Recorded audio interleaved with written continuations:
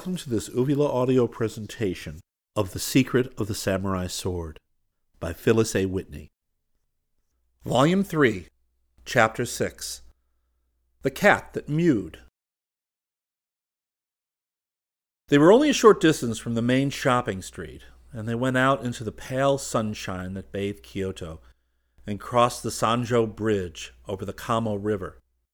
Kawaramaki was a theater and shopping street, and while it was not so wide as the Ginza in Tokyo, it seemed very bustling and busy to them. Shops of all kinds, from the open front type to those with show windows and doors like any American shop, rimmed the sidewalks. Celia paused before a window with a cry of pleasure, and Stephen stopped too, not because it was a doll store, but because the doll in the main window was a samurai, like the one they had just seen in Mr. Sato's painting. Now they could examine the minute details of dress and armor, and Stephen bent to study the little figure. "The trouble with the painting," he said, "is that the artist didn't put everything in. Now, if I took a photograph of this doll, you'd really get a record of what it looked like." "An artist doesn't have to put everything in," Celia told him heatedly. "He suggests, and your imagination does the rest. That is, if you have an imagination." Stephen threw her a quick look. "Hey, you sound peeved. What's with you? Why are you mad? You're the one who spoiled the picture for me." "Never mind," Celia said, with a glance at Gran, who was studying another part of the doll window. She always felt upset when Stephen was annoyed with her, and sometimes for that very reason she seemed to make things all the worse. But she didn't want Gran to notice the trouble between them. She gave her attention to the dolls in the window and tried to forget about her brother. Some of the dolls were small, others a foot or so high, and the most elegant ones were dressed in fabulous silks and brocades. The ladies had little black wigs upon their heads, combed in the intricate way that only the geisha, the entertainers, wore their hair. There was an old lady doll and a little boy doll with round, plump cheeks that she had seen on real children only that morning. "They're so wonderful," Celia murmured. "I know," Gran said. "Why don't you make a Japanese doll for yourself, Celia? It would be something to remind you of Japan." "Make one?" Celia echoed. "But I don't play with dolls anymore." "This isn't playing with dolls, Celia.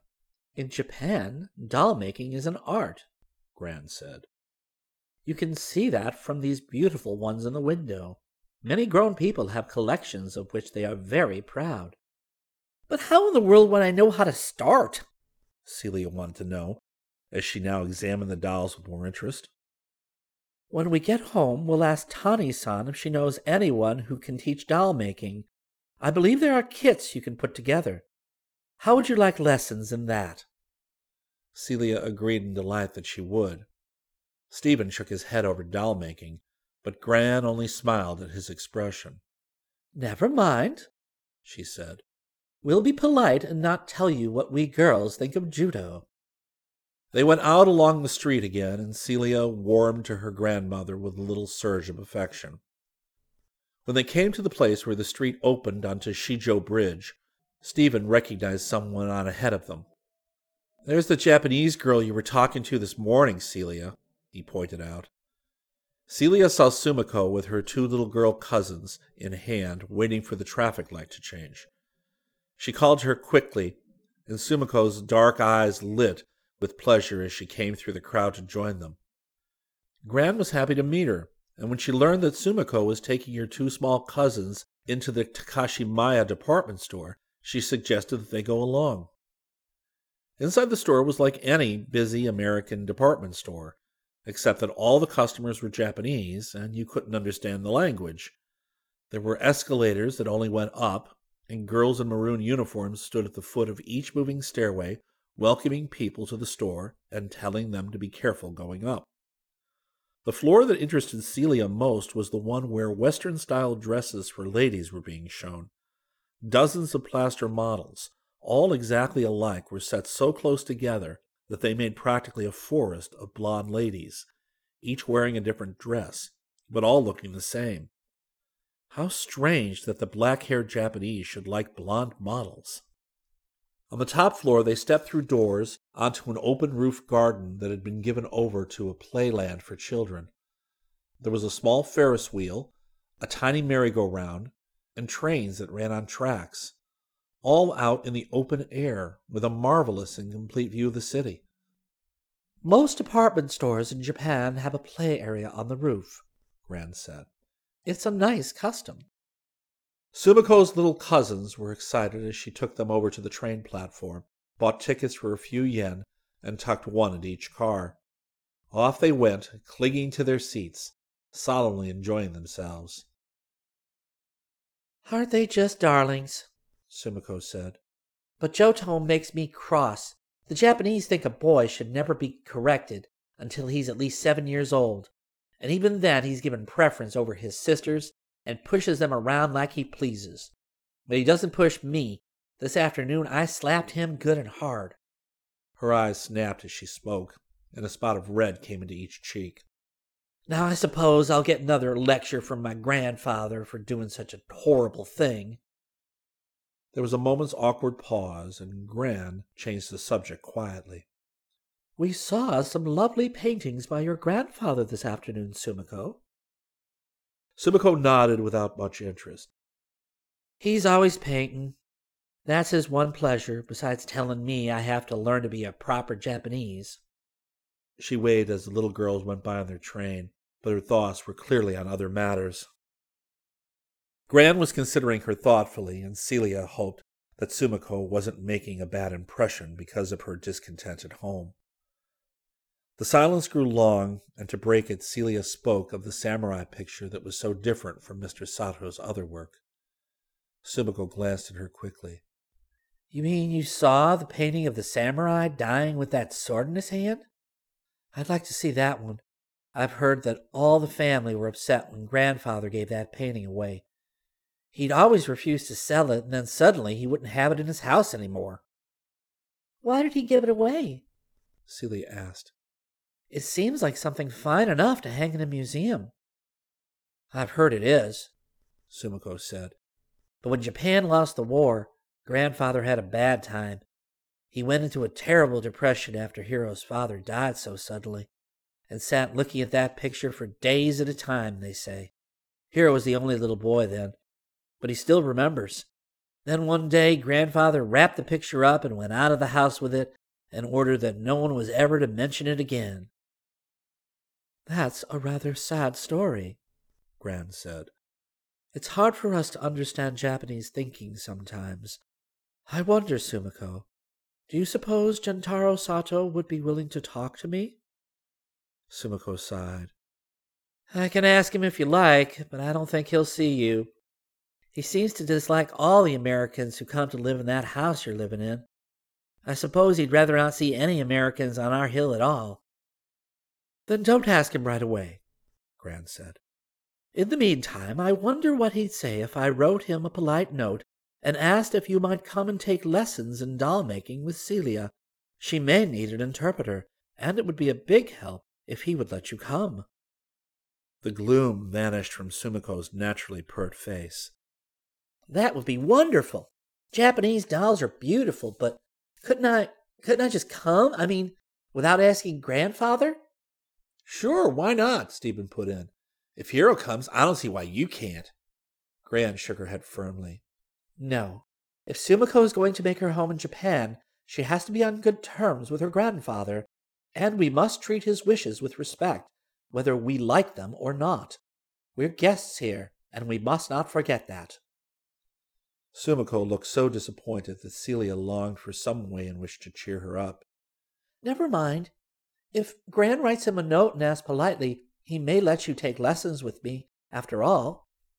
First, Gran said, we'll have to locate a teacher. Before they left the playland roof, Celia stood for a moment at the parapet, looking out at the great ranges of mountains that cupped Kyoto. Beside her, Gran pointed. Do you see that big, bare space on that one mountain? That's where they build the big Daimonji bonfire every year. There are bonfires on other hills, too. Perhaps you'll see them this summer. They come during the time of the summer festivals. Sumiko and Celia looked at the huge space where all the foliage had been kept from growing. Gran turned away to speak to Stephen, who was taking pictures of the two little girls, and Sumiko spoke softly to Celia. I wish we could skip those festivals. I wish they'd never come. But why? Celia asked in surprise. I should think they'd be beautiful and exciting. I suppose they are, but you don't know what it's like. Everybody expects me to do and say the right thing and keep all the customs straight, when half the time I don't know what's right and what's wrong. And Hero is always laughing at me. The way he did with those flowers, Celia said. But Tani-san laughed at me too, and I didn't mind. Well, you're a foreigner and you look like one, so nobody expects you to know Japanese ways. But they expect me to. And it's a different sort of laughter when I make mistakes. You can't tell by looking at me that I'm Nisei and born in America. On the way home that afternoon, Celia found her thoughts returning again and again to her new friend's difficult problem. When they reached the Japanese house, Gran consulted Tani about a teacher for the doll-making lessons. Tani consulted Setsuko. Setsuko said she would run out and ask the people at the corner store, and off she went, slipping very quickly into her geita. The store was apparently a center for service and information of all kinds. The corner store woman reported that she knew of a Mrs. Nomura, and that she would fix it. In a few days she would find them the most ichiban teacher of doll-making. Ichiban was a word Celia liked. It meant the most number one of anything. Gran sat down to write a note to Mr. Gentaro Sato, and at the same time Celia started a letter to her parents. Already there were so many things to write about.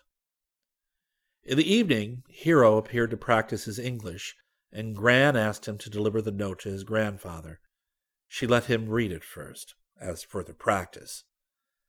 Knowing he was Sumiko's cousin, Celia looked at Hiro with even more interest than before. He didn't resemble Sumiko at all, and was completely Japanese in his manner. He peered at the note through his round glasses and read it slowly and carefully, needing help on only 1 or 2 words. But when he was done, he looked unhappy and embarrassed. "I'm thinking my grandfather say no," he told them. Why should he? Gran asked. The war was over more than 10 years ago. Seems to me the Japanese and Americans have become good friends since. Hiro groped for words. My grandfather does not wish Japan to enter fight, but entering, he does not think our country can be beat. Always the people believe that the gods will not allow Japan defeat. Gran nodded thoughtfully. I remember the legend. People thought the gods would always interfere and blow the ships of the enemy away from the sacred land of Japan. I suppose the same thing would hold for airplanes. Hiro nodded. Yes, this is true thing. When the gods fell Nippon, my grandfather cannot accept so terrible a fate. My father is dying after war, when I am very small boy. So my grandfather after that paints only harmless birds and flowers. And he can't forgive America? Gran asked. Not even when we have forgiven his country and are anxious to be friends. Hiro made several apologetic bows. Please to excuse, he said, losing control of his L's again. Part of trouble is because you are coming to live in this house. Trouble, Stephen said. Live. But Hiro's attention was fixed on Gran. Maybe you do not understand. This house belonged to Sato family for many years. You mean your grandfather used to live here? Celia asked in surprise. You mean this is his house? No more now, Hiro said sadly. I am born here, and my father. Gentaro Sato also. This is fine house with big garden, but occupation needs for army family. After war, we have no money, so we sell this house and go live in small house over there. Hiro gestured toward the house where all the Satos now lived crowded together. I am very sorry. Gran smiled at him kindly. You mustn't be. I can understand why he might resent those who came to live at his house, but if he never gets to know any Americans, it seems unfair he should judge us. Anyway, Hero, you just give him the note. The Japanese are always polite, and it may be hard for him to refuse. At least we'll try. Stephen hurried to ask Hero about judo lessons, and the Japanese boy was delighted to have the subject changed. There were very good classes in Kyoto, he said. He himself had studied judo for a while. He would be happy to take Stephen to his teacher and introduce him. Also, he had another project in mind. Maybe you like to see Japanese movies while making, he suggested. You mean a movie studio? Gran asked with interest. Hiro nodded. Uncle is working in movies. Studio here in Kyoto. I'm happy to be taking you. They all agreed that it would be fun to go, and asked him to let them know the day and time. Hiro stayed for a while longer, talking to Stephen and letting him correct his English. Then he hurried home across the street. Before she went to bed that evening, Celia stood on the upstairs front veranda looking out over Kyoto, just as she had done that morning. Now the mountains were dark shapes against the sky, and a carpet of lights spread in all directions. The tooting of horns and the rush of traffic seemed more distant now, and the pale light of a misty moon bathed the city in an aura of mystery and glamour. Already she loved Kyoto, Cecilia thought, though she had made no more than a first step toward getting acquainted with it. She went around to the rear veranda above the garden and stepped through the open shoji, a sliding door with paper panes, into her own room. Out in the middle of the floor, Tani had laid out the padded futon that made up her bed. Celia got into her pajamas and slid between the covers that were welcome in the cool breeze blowing down from the mountains. Near the head of her bed was a low-standing lamp with an erect shade of white parchment, which sat like a little column on the mat and shed a soft yellow light in the room. With the honey-colored tatami and the beige wood of ceilings and posts, the room seemed glowing and golden in the lamplight. She did not turn the light out at once, but lay waiting for Gran to look in on her and say good night. She felt much less homesick than she had felt the night before. Things had not gone very well between her and Stephen today, but at least Gran seemed less like a stranger every minute. She heard Gran's slippers on the polished wood of the veranda and turned her head. Gran was wearing her cotton yukata. She stepped out of the slippers and came across the tatami, imitating the pigeon-toed walk of a Japanese lady, so that Celia laughed softly. The only trouble, Gran said, is that I can't get down on my knees as gracefully as Tani-san or stay there for as long. She came down with a little thud and sat cross-legged, as no Japanese lady ever would. Then she made several little tucking pats around Celia. I spent a good many years doing this for your father, you know, she said. It seems wonderful to have his children here in Japan with me. Good night, Celia, dear. When Gran had turned out the light and had gone to say good night to Stephen, Celia lay listening once more to the sounds of the garden and the street, as she had done the night before. The insect buzz seemed soothing now, and not at all strange, and she could identify the sound of gaita, the strumming samisen, and the horn of the tofu vendor.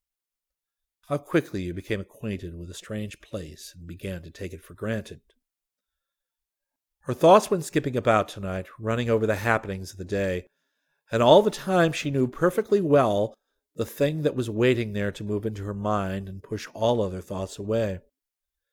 She tried to hold it off, but it came in more quickly than she wanted it to. In her mind's eye, she could again see the terrible beauty of that samurai picture. She could see again the warrior's agony as he leaned weakly against the gnarled pine tree.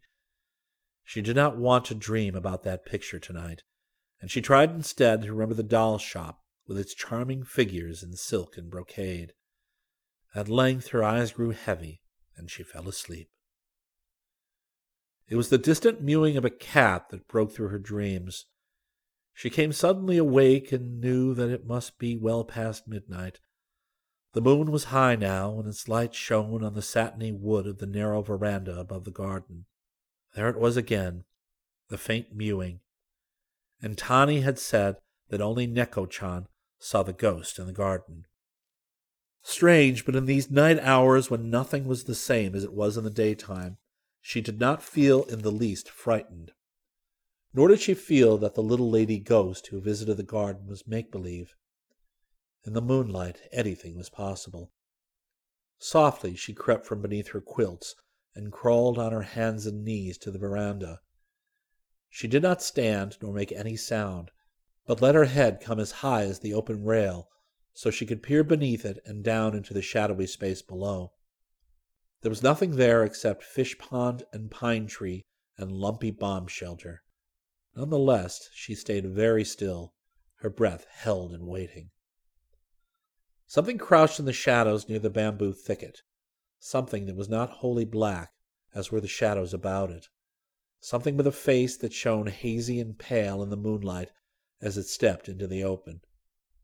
She was glad that she had the railing to clutch, for now she was more frightened than she had ever been in her life. Her palms on the polished wood were damp. This was not the gentle lady ghost of her fancy. The pale face had heavy black eyebrows, with deep eye hollows lost in shadow beneath. The mouth was a twisted black gash of suffering. That much she could tell in the brief moment in which the figure was revealed to her. There was a nearby street light as well as the moon, and she saw the horned helmet, the flash of red in the garments. And there surely were arrows stabbing into a ghostly body. Without a sound, the figure seemed to drift across the garden, its tortured face uplifted to the moon. Celia slid back from the rail and called softly to her brother. "Stephen! Stephen, come quick!" Hearing her, he rolled out of his own bed in alarm and came running onto the veranda. Celia covered her face with her hands. "Out there! Out in the garden!" she cried weakly. Stephen stared in the direction which he pointed. "What? Where? I don't see anything." She opened her eyes and looked for herself.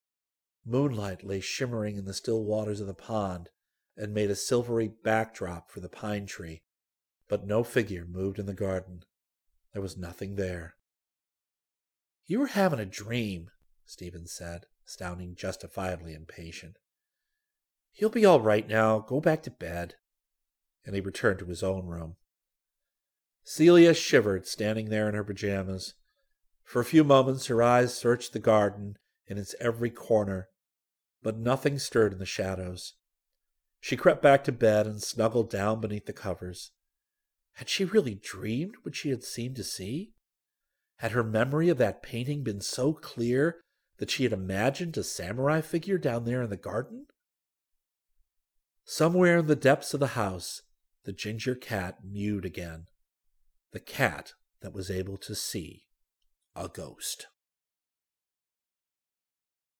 Chapter 7. Flaming Man. In the morning, Celia was sure it must have been a dream. It had been fun to pretend about the lady ghost of her fancy, but this was something altogether different, and she did not in the least want to believe in it. She hoped Stephen would say nothing about the matter to their grandmother, but she might have known he would never hold his tongue. They were eating delicious Japanese melon for breakfast when Stephen looked at her and grinned. "See any more ghosts last night?" he asked. She kept still, eating her melon, drinking her milk, but Gran was interested at once. "What's this all about?" she asked. "It's a wonder she didn't wake you up, too," Stephen said. "The way she yelled for me to come quick and look at the garden." "I didn't yell," Celia objected. "I called you as softly as I could, and if you'd been a little quicker, you might have seen it for yourself."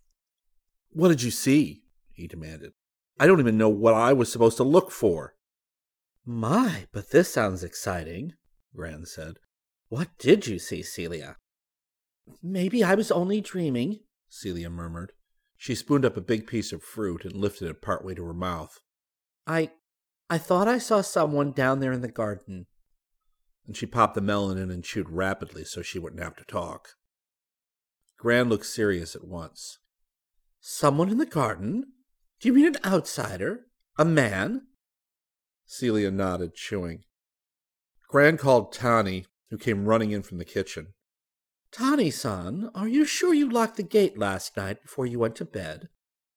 The maid vowed fervently that the gate had indeed been locked. She had seen to it with her own hands. Never, never would she take a chance that burglars might come in. I suppose if they really wanted to, they could come over that fence, Gran said. But the army put in regular doors downstairs with locks on them, so I think we're all right inside. It wasn't a burglar, Celia said. It was She sought for the Japanese word. An obake. Stephen snorted, and Gran regarded her with interest. How do you know it was an obake? She asked. Celia threw a helpless glance at Stephen. Well, it looked like that painting of a samurai that we saw yesterday. I mean, it had on a kind of helmet, and it wore those samurai pantaloons, and it looked as though there were arrows sticking out of it, though I guess I could have imagined those. Huh, I'll say you imagined, Stephen laughed out loud. I suppose this guy was waving a sword at his enemies, too, and he staggered around the garden? I didn't see any sword, Celia told him coldly, and she turned back to her grandmother. Now that she was into the story, she might as well explain it exactly as it had happened.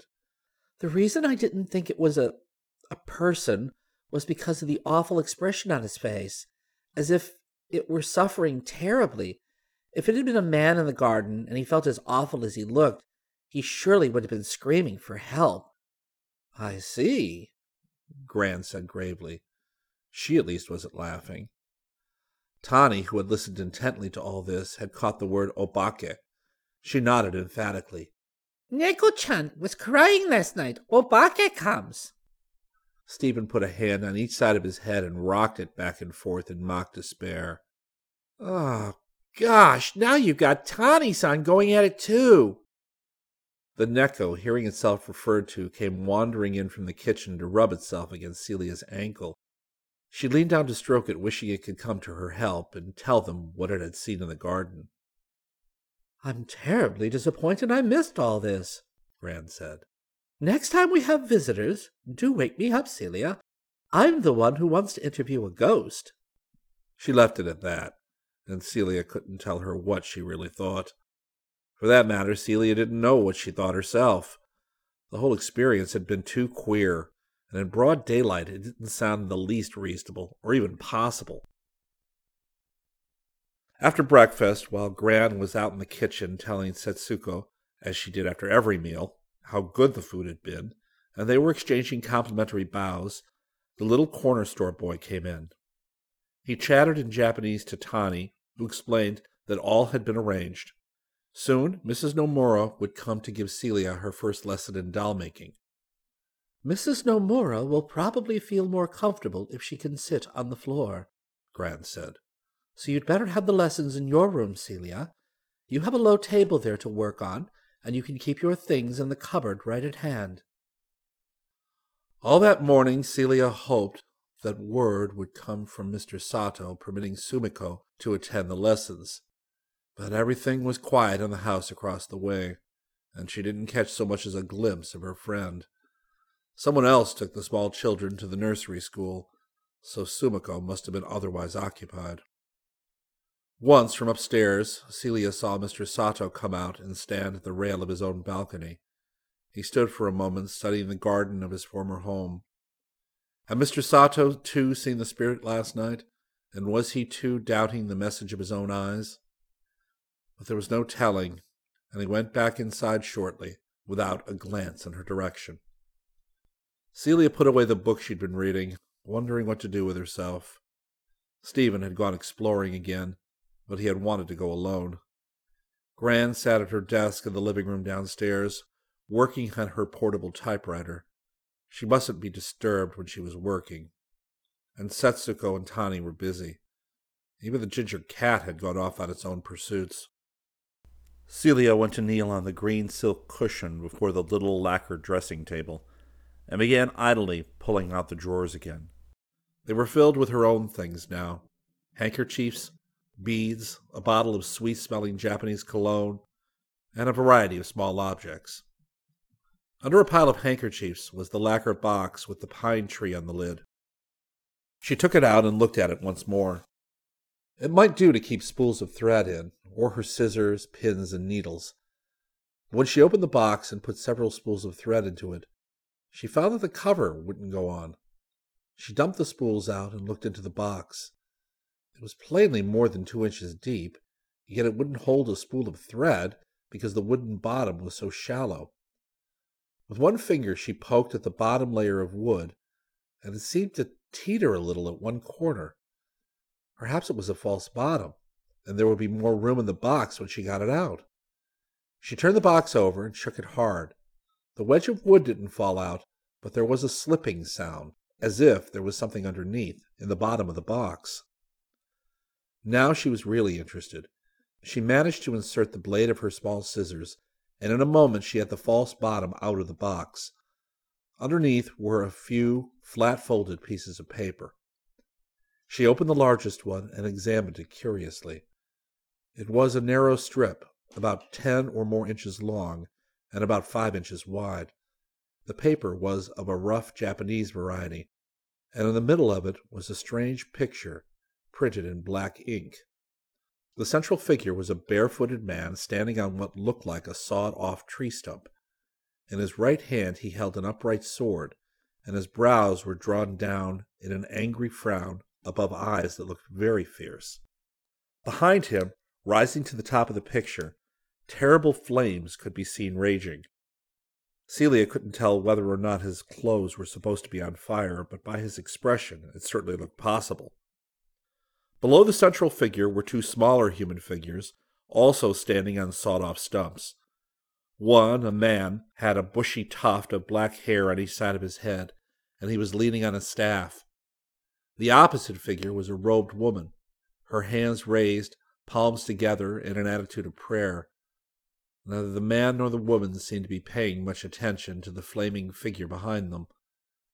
Beneath the whole was an oblong space in which Japanese characters had been written in a row. Celia had no idea what the picture meant, or why anyone should choose to hide it in a box with a false bottom. She laid it aside and picked up another folded strip of paper. This one was merely a wrapping to protect a small square of heavier white paper inside. This bore a picture also, but one that had been carefully drawn in black ink and not printed. The drawing represented a tiny dragon, very intricate in detail, with every scale, every curve of its tail, and of its open fanged mouth beautifully worked out. It seemed to be looking back over its shoulder, as if it saw something interesting behind it. Celia could well imagine that someone might want to save so exquisite a drawing as this. As she started to put it down, she saw that the thickness of the paper had been misleading. There was another small drawing of the same size on a tiny square underneath. She separated the two and found that the second drawing was also of a dragon. Perhaps this was the one the first dragon was looking back to see. It was not a duplicate, but an individual picture of another tiny dragon. This one was looking ahead. As much work had been spent on this drawing as on the first, yet all the details were different. She laid the dragons aside and turned her attention to the last strip of paper. Again, the outer paper had been used for wrapping. Inside, cut out of cardboard, was a key, a couple of inches long. But why of cardboard? What could you do with a cardboard key? Still puzzling, Celia picked up the little box again and saw that something was stuck in the bottom of it. When she lifted it out carefully, she found it was a dry, greenish-yellow leaf, almost like a small open fan in shape. It looked familiar, as if she had seen the same sort of leaf on trees at home, but she didn't know what kind of tree it had come from. Why would anyone put a dried leaf in a box with these other things? She replaced it in the box and put the 2 little dragon pictures and the cardboard key on top of it. For a moment longer she sat looking at the larger picture. Tani might be able to help her. She went downstairs and found Tani outside sweeping the garden and washing the stepping stones, something she did every day. Celia showed her the picture and asked her what it said underneath. Tani regarded it with interest. Paper come from temple, she said. Is picture of Fudomio. Very angry God. Is mad at all bad people. Very strong God for good people. Not afraid of fire. Not afraid of hurting. But why would somebody save a picture like this? She asked. Tani tried to explain as best she could. This was a God who helped those who were suffering. That was his name written at the bottom. Someone in trouble might keep such a picture. With that, Celia had to be satisfied. She went thoughtfully back to her room and sat looking once more at the picture of the angry God. The paper from the temple looked yellow with age, and the folds were brittle, as though it had been in the box for a long time, forgotten, perhaps by the person who had put it there, or perhaps tucked away by a child who was hiding his treasures for fun. Those dragons had not been drawn by a child.